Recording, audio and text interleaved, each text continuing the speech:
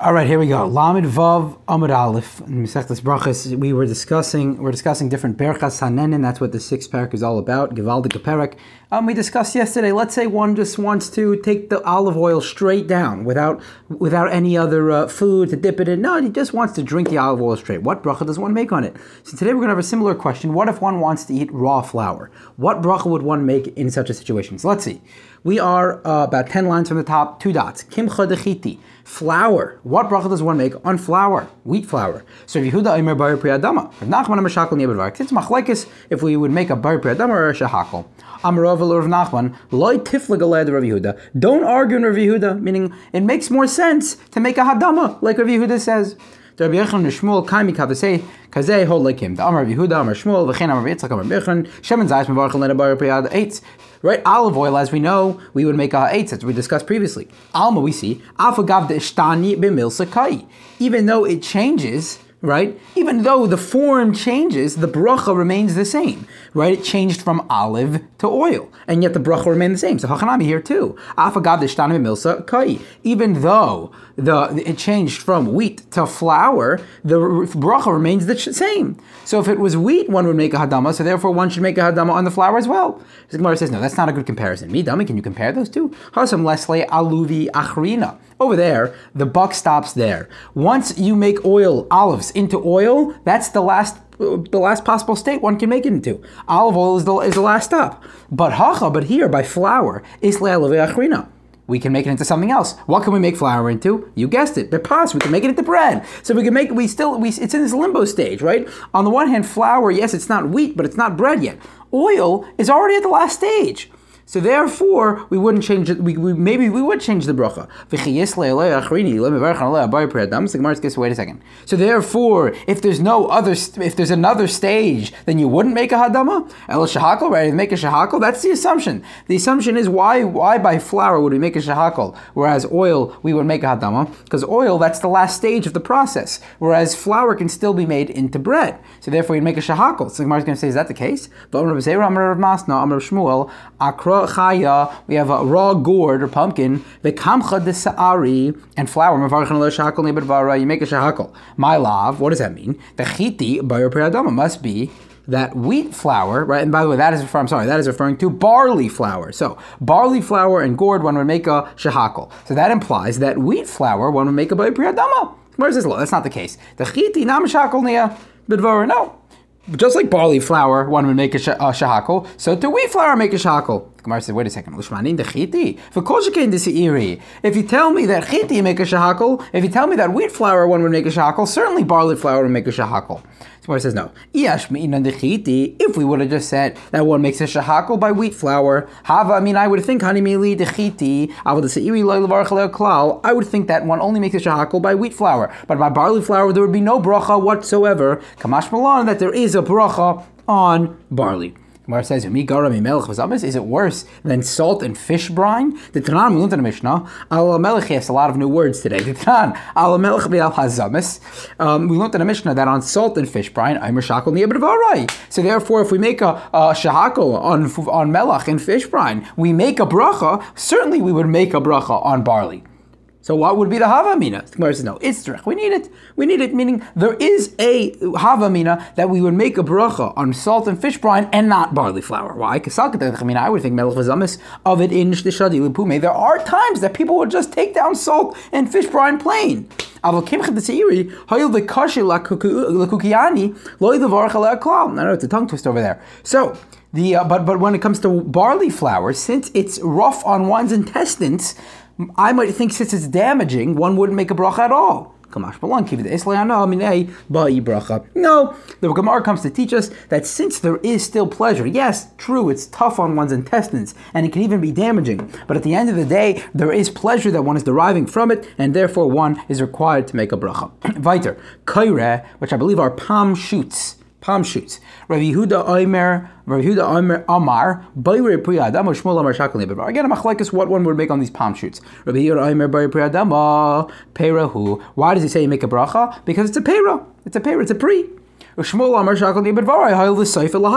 eventually it will harden, therefore one will make a shehakol, because it's going to change in its form. Shouldn't a smart one? It makes sense like what you said, to make a hadam on it, same thing as we had before. Why? Because the hatzainin sefer lahakshos because we have a radish, again a new food, a radish, it's eventually going to harden, and we make a bar priyadama. Gemara says, and it's not so. It's different. It's different. The pugla. They say you can't compare the radish to the palm shoot, because by the radish, when it's planted, the person has in mind to eat it, right? But dikla. But when one plants a date tree, let me ask you a question. When you plant a date tree, do you have in mind to eat the palm shoots? I'm assuming not. So that's the point. Dikla. When one plants a palm tree or a date tree, loy niti inchi adaita dekaira. The person doesn't have in mind when planting it to eat the palm shoot, so you can't compare the two. So the Gemara is going to ask, wait a second. So if you don't have kavana when you're planting it, so therefore you don't make a bracha on it. But look at a bush. A slav is a type of bush where there's a lot of different fruits, a lot of different things growing out of it. They're not inchi adaita de pircha, right?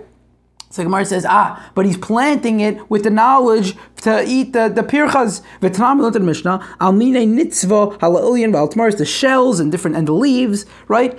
Different parts of the bush. I'm a bar priyadama. Well, if you're val kafrizim, but of the fruits themselves, I'm a bar priyates. So therefore, we see that even if one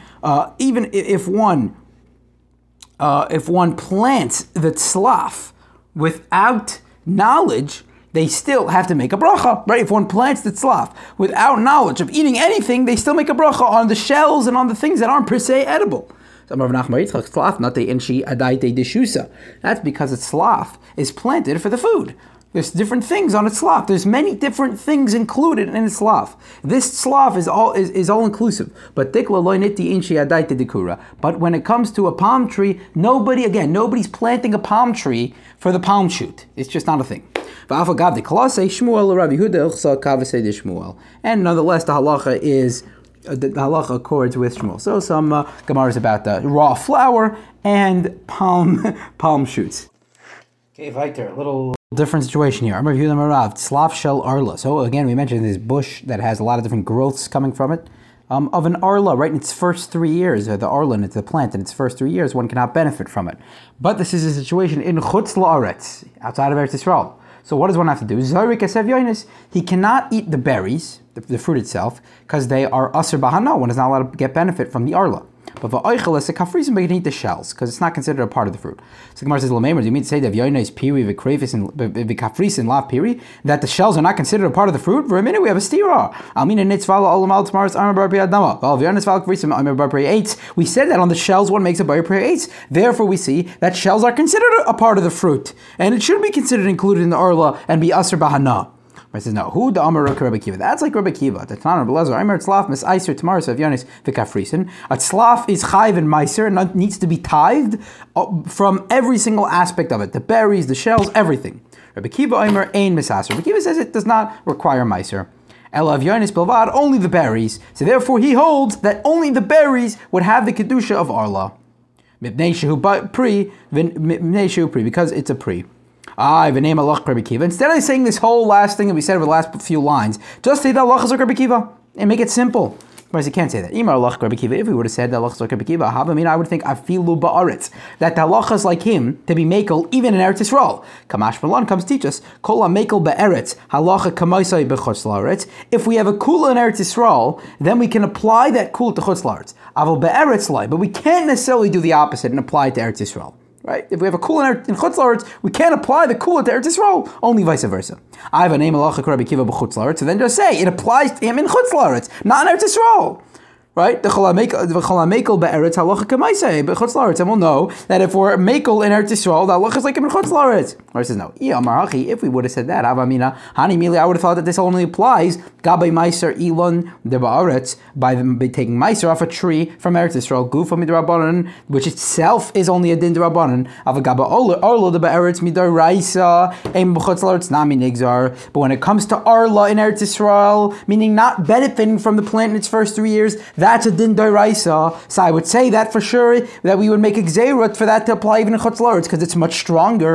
If it's going to be only a d'rabbanan, only an issa d'rabbanan, maybe I wouldn't drag it over to chutz la'aretz. But if we're going to have an issa d'oraisa, maybe I would drag it over to chutz la'aretz. Kamash malan, that is not in fact the case, and that's why we don't just jump and say that halacha is like Rabbi Kiva, because then we would make that mistake. And that's exactly what he saw. He saw that Rav Ashi would in fact throw away the berries and just eat the shells. He asked him, "My diet like Rabbi Kiva, the mekel? Why do you paskin like Rabbi Kiva? In which case you're mekel? In which case you hold that the shell is not a part of the fruit? Just go like Beis Shammai and be one step more mekel. The mekili tvei, he's even more lenient. The Tanam learned in the Mishnah. Tzlaf Beis Shammai oimim kilayim bekerem. Tzlaf, according to Beis Shammai, is kilayim bekerem, and in order for it to be kilayim bekerem, it needs to be considered a vegetable. So he obviously holds that it's slaf, this type of bush, is considered a vegetable. Because he holds it's a fruit.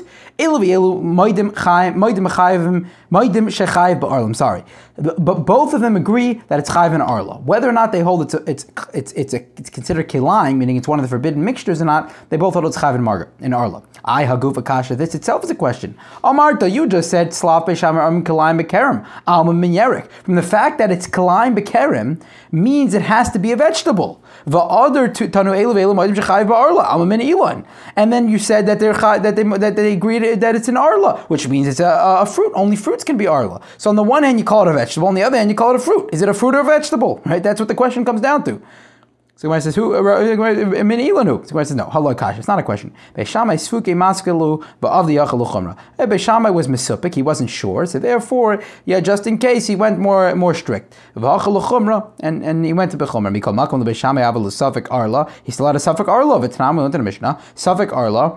Safek arla Eretz Yisrael, so Syria mutter. A Safek arla in Syria in Eretz Yisrael. If you have a Safek arla, then you have to be concerned that that there's a problem here. There's an isser, so therefore it would be usser. But in Syria it would be mutter. Ubechutz la'aretz, and in chutz la'aretz, Bavel, right? It's in chutz la'aretz. Yared v'loy keach. You can go down and take it, but v'achlei run like it as long as you didn't see it picked, right? So at the end of the day, I don't understand. If you wanted to be lenient like Rabbi Kiva, be even more lenient like Beis Shammai. Yeah, right? Go all out. Go all out. You're going to be lenient, go all out. So Gemara says like this. Very, very incredible line. Rabbi Kiva b'makam Rabbi Lazar avdin and kavasei.